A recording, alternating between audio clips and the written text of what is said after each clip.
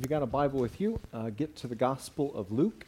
We're going to be in chapter 13, looking at verses 18 through 35 and finishing up that chapter this morning. Happy Mother's Day, ladies. At the end of the service, we want to pray for all women here, whether you are a mother or not.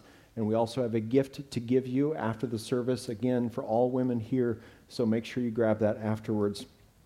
Last Sunday, we shared with you the vision that we are prayerfully pursuing a full-time worship pastor to add to our staff right now. And so we would just continually encourage you to pray with us and for us as we seek the Lord's wisdom here. We want the Spirit to lead. We trust the chief shepherd will provide and care for his flock, and he is continuing to strengthen and build his church in this time. The email that went out last Sunday, there's a paper copy of it back at Guest Connections. It's also on our website. If you have questions, thoughts at all, please don't hesitate to talk to myself or a member of our elder team. We've been in Luke for a while now. I've been saying, open your Bible to the Gospel of Luke for a while now, and we will continue to do that through the month of August. We are in the stretch of Luke 9 through 19, where he is journeying his way toward Jerusalem. And we are in this stretch here. We're kind of tracking along with his journey toward Jerusalem. We will then take a break at the end of August in Luke 19, look at some other texts from the Scriptures, and then get back into Luke in early 2022 and finish on Easter, Lord willing, next year, 2022. We're calling this section of Luke 9 through 19 Following Along the Road, because slowly but surely he is making his way toward Jerusalem. And what happens in Jerusalem? It's the cross, where he is crucified for our sake, where he rises again on the third day. So as Jesus is going toward Jerusalem, he's well aware of the end result. He's aware of the unimaginable suffering that he will endure. He's aware that he will rise again and beat sin and death and the schemes of the enemy. That through his death and resurrection, he's making a way possible for people to be saved through faith alone and by grace alone. He's going to lay down his life for those who are sick and in need of healing. People like you and me, sick with sin, in need of healing, in need of rescue. People who lived in small towns and villages along the way to Jerusalem that he is doing ministry in. He is seeking to save that which is lost all the way toward the cross. He's doing ministry, he's teaching. So a couple big topics that he hits on continually is that of the kingdom of God and eternity. He's saying, here's what the kingdom of God is like, and here's what God is doing in this world. And he's also calling people to faith and repentance and trust in him, because this life is short and eternity is long. And this whole purpose of going to the cross is to save people. And Jesus wants to see people trust in him as their Lord and Savior, to receive his free gift of salvation and not reject his atoning work on the cross, but welcome it by grace, to trust in his sufficient sacrifice. And so in this section of Scripture, he's going to teach us about the kingdom of God and what God is doing in this world. He's also going to call individuals, you and I, to trust in him, to walk toward and through the narrow door in order to be saved. He's going to give warnings to those who reject him. So those of you here who are not yet trusting in Jesus completely, I pray that you do today, that you would heed the warnings of Jesus and turn to him.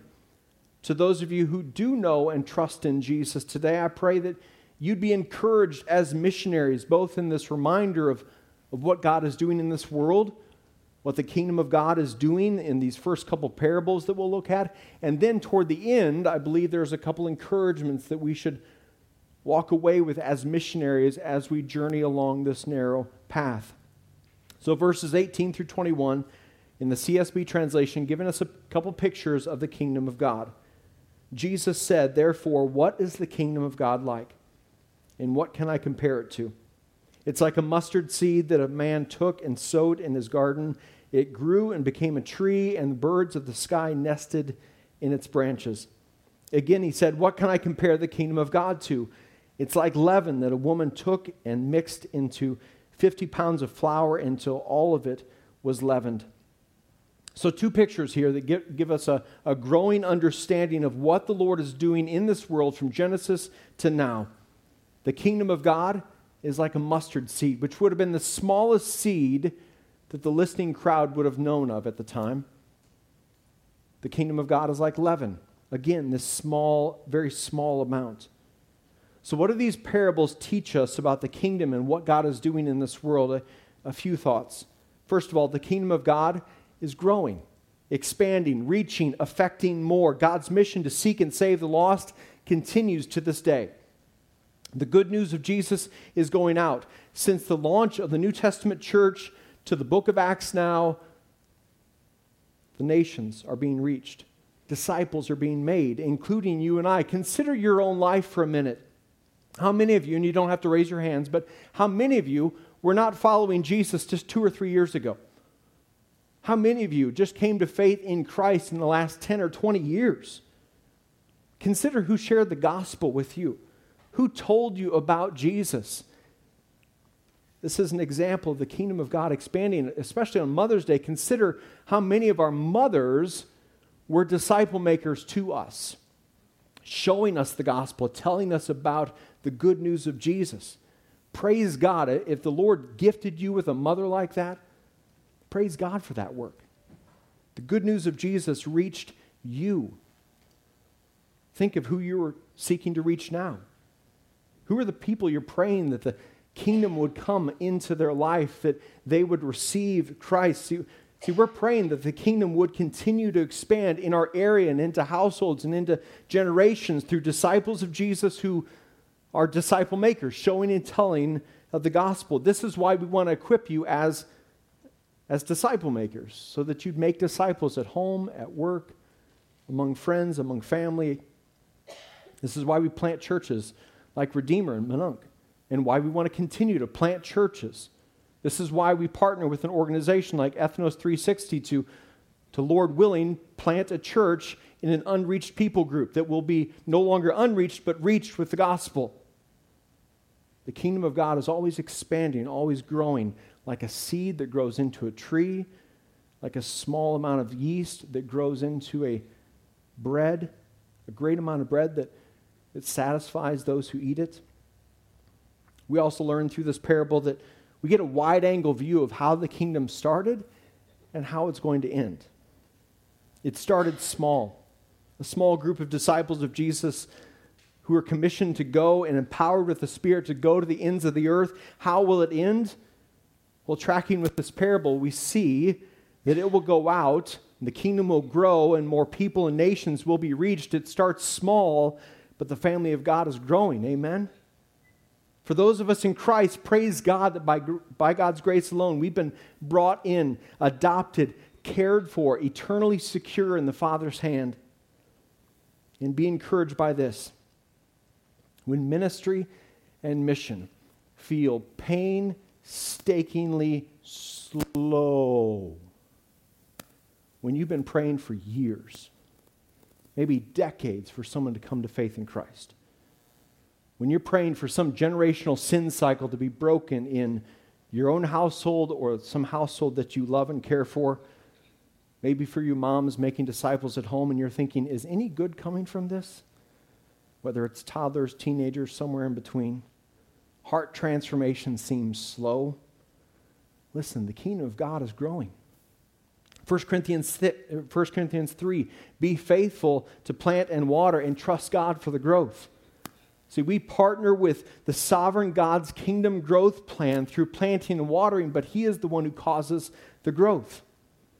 So be faithful in these little moments of seed and yeast. Our hearts and lives are prone to, let's hurry this up, let's produce, show me the results, show me the line graph that goes up and to the right, show me the numbers that just go off the charts. We are prone to impatience. Our hearts are prone to impatience. Our lives are marked by an impatient spirit, mine included. Heather and I have been praying and planting and watering in the vision of Crosspoint for over 21 years now. Sometimes I get impatient as a shepherd. And yet, our good shepherd is never impatient with us. He's patiently shaping you and me, his kids, into a growing holiness and Christ-likeness, growing us into the fruit of the Spirit, including patience. See, the Jewish people listening here assumed that when the Messiah came, it was going to be immediate political freedom. It would be magnificent, majestic, immediate vanquishing of enemies. And yet, how did the Messiah come? First Advent, how did he come? Humbly, quietly in the small town of Bethlehem. Because the kingdom of God started small, insignificant, seemingly weak, like a minuscule mustard seed or a teaspoon of leaven, and yet our sovereign and good God is causing the growth, expanding the kingdom from Bethlehem to here, to one day to the Kuyu people in Papua New Guinea, and on the mission goes, loved ones. Here's the final truth that I want us to see in this parable, again, helping us see how the kingdom of God is going, how it's going to track along.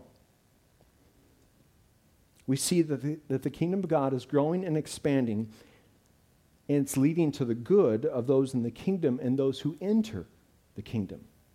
As the mustard seed grew and became a tree, and the birds of the sky nested in its branches, or the production of bread, I've never met a bad piece of bread, or a roll, or that's another message, another thing the Lord is working on me in, but I've never met a bad one. I think they are for the glory of God. But the growing kingdom of God is providing rest and shade and a home to those who are restless with sin, weary from the heart, wandering without a home. It's providing satisfaction. Think of bread. It's providing satisfaction to those who have sought satisfaction in earthly things. The kingdom of God is saying, no, this is how you are satisfied. This is how you are ultimately satisfied. Rest in this life. Also eternal rest. It's Psalm 23. Presence and goodness in the dark valleys in this life, and they come. And also presence and goodness in the green pastures along quiet waters. Verses 22 and 23, he went through one town and village after another, teaching and making his way to Jerusalem. Lord, someone asked, are only a few people going to be saved?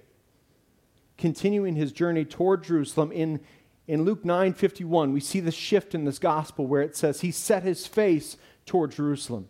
He was resolved to go to Jerusalem. I'm going. This is all part of God's good providential plan of the Father to rescue and redeem people. Listen, he walked that road, loved ones. He made his way to Jerusalem for you, and for me. And for those of you who don't know Christ yet, he walked this road to Jerusalem through the little towns and the villages toward the cross for your sake, because he loves you. And a question is asked of Jesus, are only a few people going to be saved? In a sense, asking, what about them, Lord? Who out there will be saved? And how does Jesus respond? Well, he responds similar to how he will respond later when Peter's asking the resurrected Jesus. Peter asks the resurrected Jesus, hey, what's going to happen to him, pointing to John? And Jesus replies to Peter, what is that to you? As for you, Peter, follow me. Are only a few people going to be saved? See, Jesus turns it and more or less says, what about you? What about you? Are you saved? Do you trust in me? See, he uses the question and turns it to issue this charge and give warnings to those who would reject him. He said to them, I want to read all of it and then we'll work our way back through it. He said to them, make every effort to enter through the narrow door, because I tell you, many will try to enter and won't be able to, once the homeowner gets up and shuts the door. Then you will stand outside and knock on the door, saying, Lord, open up for us. He will answer you, I don't know you or where you're from. Then you will say, we ate and drank in your presence, and you taught in our streets. But he will say, I tell you, I don't know you or where you're from. Get away from me, all you evildoers. There will be weeping and gnashing of teeth in that place when you see Abraham, Isaac, Jacob, and all the prophets in the kingdom of God, but yourselves thrown out. They will come from east and west, from north and south, to share the banquet in the kingdom of God. Note this, some who are last will be first, and some who are first will be last. He says in verse 24 again, make every effort to enter through the narrow door. Your translation may say strive. So what's he saying? What's he not saying with that? To make every effort. First of all, he's not calling the listener to save themselves through good works. Good works is not the gate of the door to heaven and eternal life. That would go against the whole teaching of the Word of God, that salvation is through faith alone, by grace alone, in Christ alone. Good works is not the door to walk through to earn salvation, because salvation is not something you can earn or work your way into. It is a gift that you receive because Jesus already did the work. You receive it through humble surrender and repentance. Jesus himself is the door. He called himself that in John 10, that he is the door, he is the gate that the flock or the sheep or the people of God enter into the kingdom. John 14:6, he is the way, the truth, and the life. No one comes to the Father except through him. Because he's the door. It's relationship in Christ. It's trust in Christ. So what is he saying here? By calling us to make every effort to enter the narrow door. If it's not good works, what is he saying? He's saying it's going to take intentionality to follow him. You're not going to naturally drift toward abundant life in Christ like it's a lazy river just kind of taking you downstream. Hebrews 4:11 says, let us then make every effort to enter the rest so that no one will fall into the same pattern of disobedience. We don't drift toward obedience to Jesus. We need to make every effort to do so. It is an athletic term that Jesus is using here. You're going to have to focus. You're going to have to actually put effort toward it. You're going to have to be intentional and purposeful in following Jesus. You can't be lukewarm or indifferent and call that a relationship with Jesus. If he's truly your Lord and Savior, then he has your attention, your affection, your time, your hearts. We have been crucified with Christ. It's now no longer I who live, but he who lives in me. I live, Galatians 2:20, I live by faith in the Son of God who gave himself up for me. One commentary wrote, the reply of Jesus to make every effort begins by asserting that the way of salvation is a door which God opens and man enters. The entry cannot be made without God. The gate of heaven opens only from the inside, but also man has to make his own way in once the door is opened. We make every effort. We strive to grow in the Lord because we have received grace. We are now new creations in Christ. We don't strive in a posture to get saved. We strive in a posture because we are saved. New hearts, new spirits within us. Our every effort is always secondary to what Jesus did first. It's always in response. Our every effort is not to get him to respond like it's a contract. Our every effort is in response to he loved us first. He forgave us first. He went to the cross first. He walked to Jerusalem first. Many will try to enter and won't be able to once the homeowner gets up and shuts the door. Today is the day to trust in Jesus because tomorrow is not promised. There will be a day that it will be too late. The door of Noah's Ark was eventually shut. The water of the Red Sea eventually came back together. Today is the day of salvation. Jesus is giving warnings here. The door will eventually be shut, and some will stand outside and knock on the door, saying, Lord, open up for us. He will answer, I don't know you or where you're from. Then you will say, we ate and drank in your presence, and you taught in our streets. But he will say, I tell you, I don't know you or where you're from. Get away from me, all you evildoers. The listening crowd, who were predominantly Jewish, they are assuming that they are already guaranteed entrance through the narrow door, not because of faith in Christ, but because of their heritage, their family tree. We were associated with you, Jesus. We sat at your tables. We saw you teach. But in the end, they never actually knew Jesus. Knowing about Jesus is not the same thing as knowing Jesus. See, one of my great concerns in pastoring in a location such as this is that some of you still think you're saved because you grew up in church, or you got baptized as an infant or as an adult, or you know the stories of the Bible, or you're more moral than the person down the street, or, well, you serve and you give and you attend and you do things like this, religious activity. Being familiar with Jesus and the things of faith is not the same thing as having faith in Jesus. These people here, who Jesus ends up sending away on the day of judgment, had outward contact with the message and the messenger, but they never actually followed him as Lord. They were not living by faith in the Son of God, but they were still living by faith in themselves. Just added in a little religious knowledge along the way. There will be weeping and gnashing of teeth in that place. This is Jesus saying these words. When you see Abraham, Isaac, and Jacob and all the prophets in the kingdom of God, but yourselves thrown out.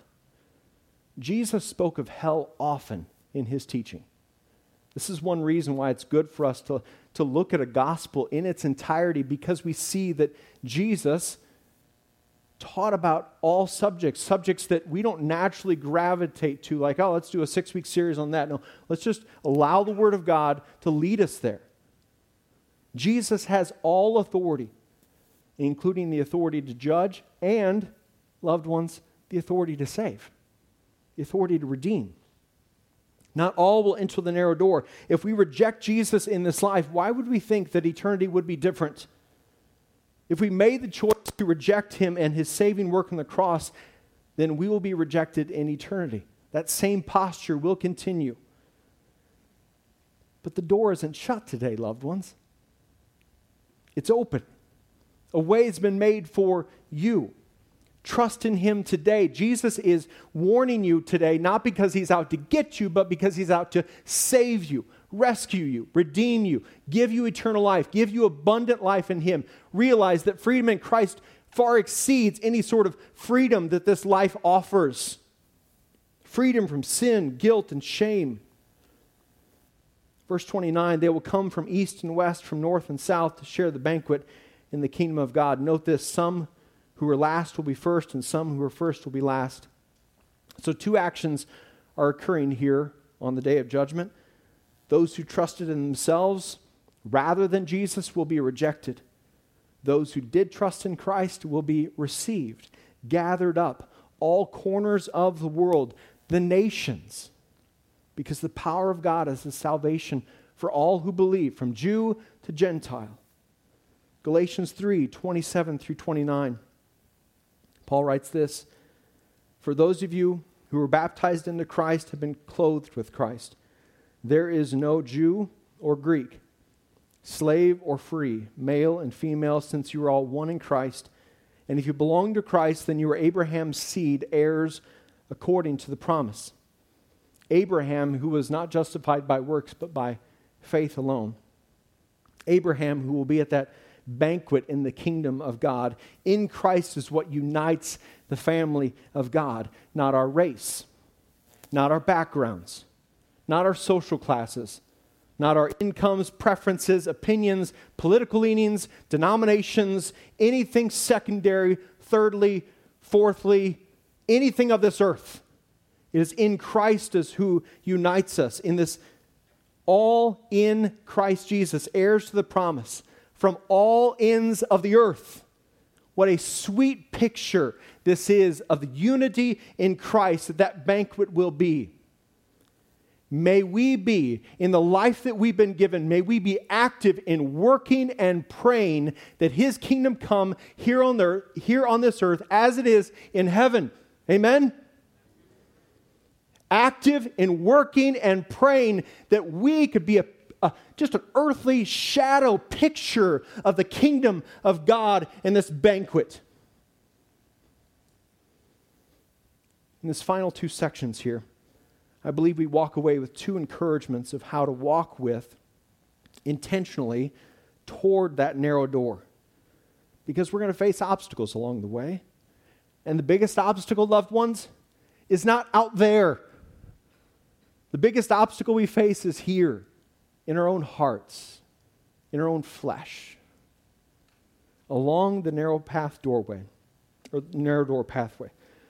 We will be tempted to become fearful and become proud, neither of which should characterize the people of God. Instead, Jesus calls us here to bold, fearless living and hearts that remain tender, compassionate, humble before Him and toward those we are called to reach.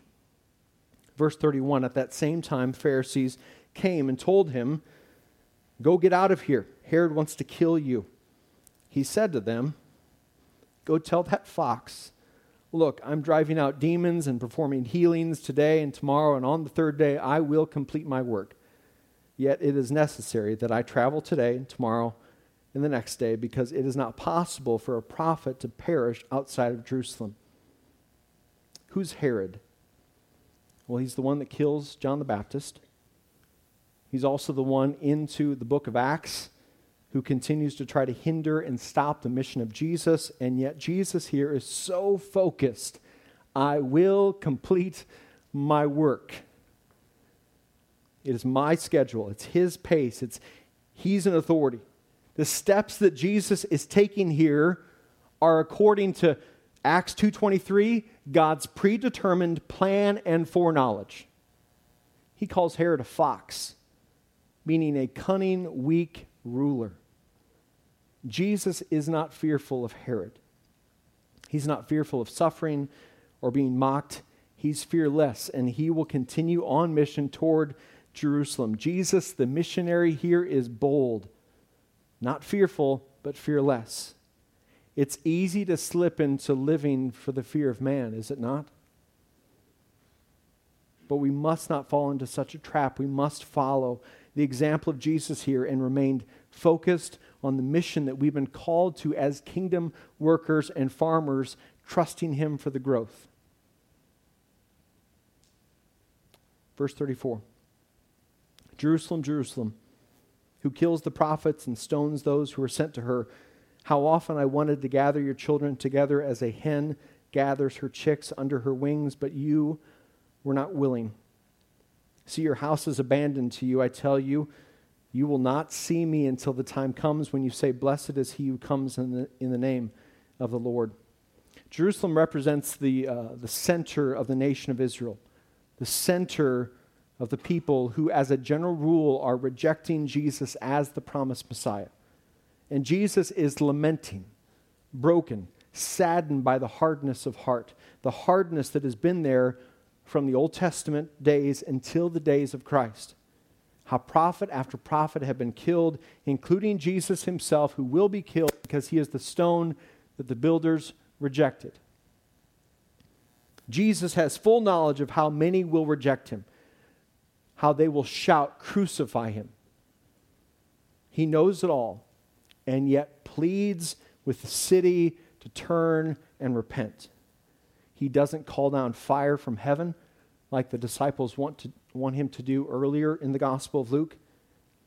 He doesn't call down legions of angels to rescue Him from the cross and smoke all those who nailed Him to the cross. Instead, He says what? Father, forgive them, for they do not know what they are doing. It's compassion all the way through. It's mercy all the way through. When faced with human pride and rejection and the callousness of the heart, Jesus remains compassionate, tender, broken toward those same people. To those who are rejecting Him, He desires to actually protect them, save them, like a hen gathering in her chicks.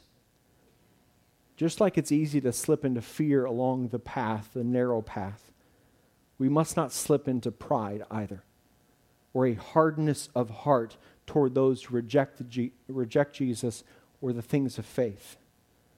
We must follow the example of Christ and pursue a broken, tender, compassionate spirit, one that prays, one that loves, one that is humble. For today is not the day of judgment, loved ones, and we are not the judges. Today is the day of salvation, and we are his ambassadors. If the worship team could come back up. We can live both fearless and bold and broken and tender because Jesus finished the work. He completed the task. The good news is complete. The chapter he is now writing is called Making Disciples of All Nations. Are you actively participating in this chapter? I pray that you are. I pray that we are. I pray that Crosspoint Community Church would be known as a church that is active in being a part of the chapter of making disciples of all nations. Because one day that chapter will end.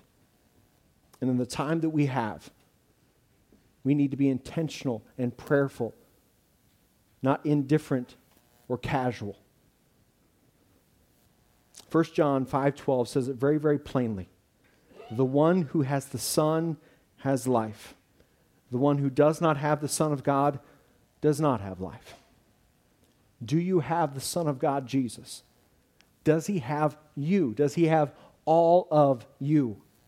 If you have the Son, then make every effort to live this life for his glory and purposes alone. May you live with fearlessness and humility as you're on mission this week. If you don't trust in Jesus yet, listen, loved ones, just like the people of Jerusalem, he knows everything about you already.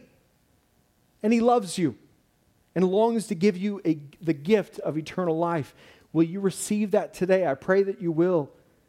May you not settle for a casual association with the things of Jesus, a casual association that doesn't save, let alone lead to freedom or abundant life.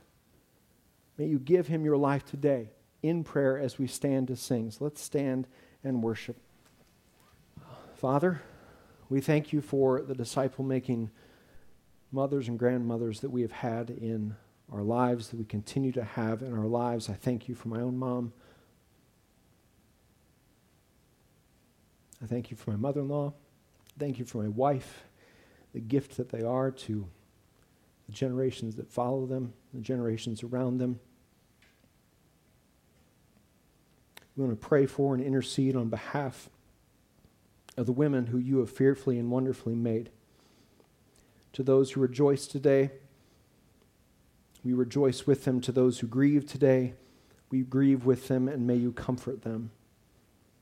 For those who are dealing with infertility, may you minister to your daughters today and remind them of their unchanging identity in you. For those who are tired today, may you strengthen their hands and give them good rest at night and ultimately in you as a way of life. For those who doubt your goodness and your greatness, may you remind them of who you are through your word and spirit. For those who seek to adopt, may you give them patience and trust as they wait. For those who are making disciples at home, at work, among friends, may you give them joy and wisdom as they plant and water.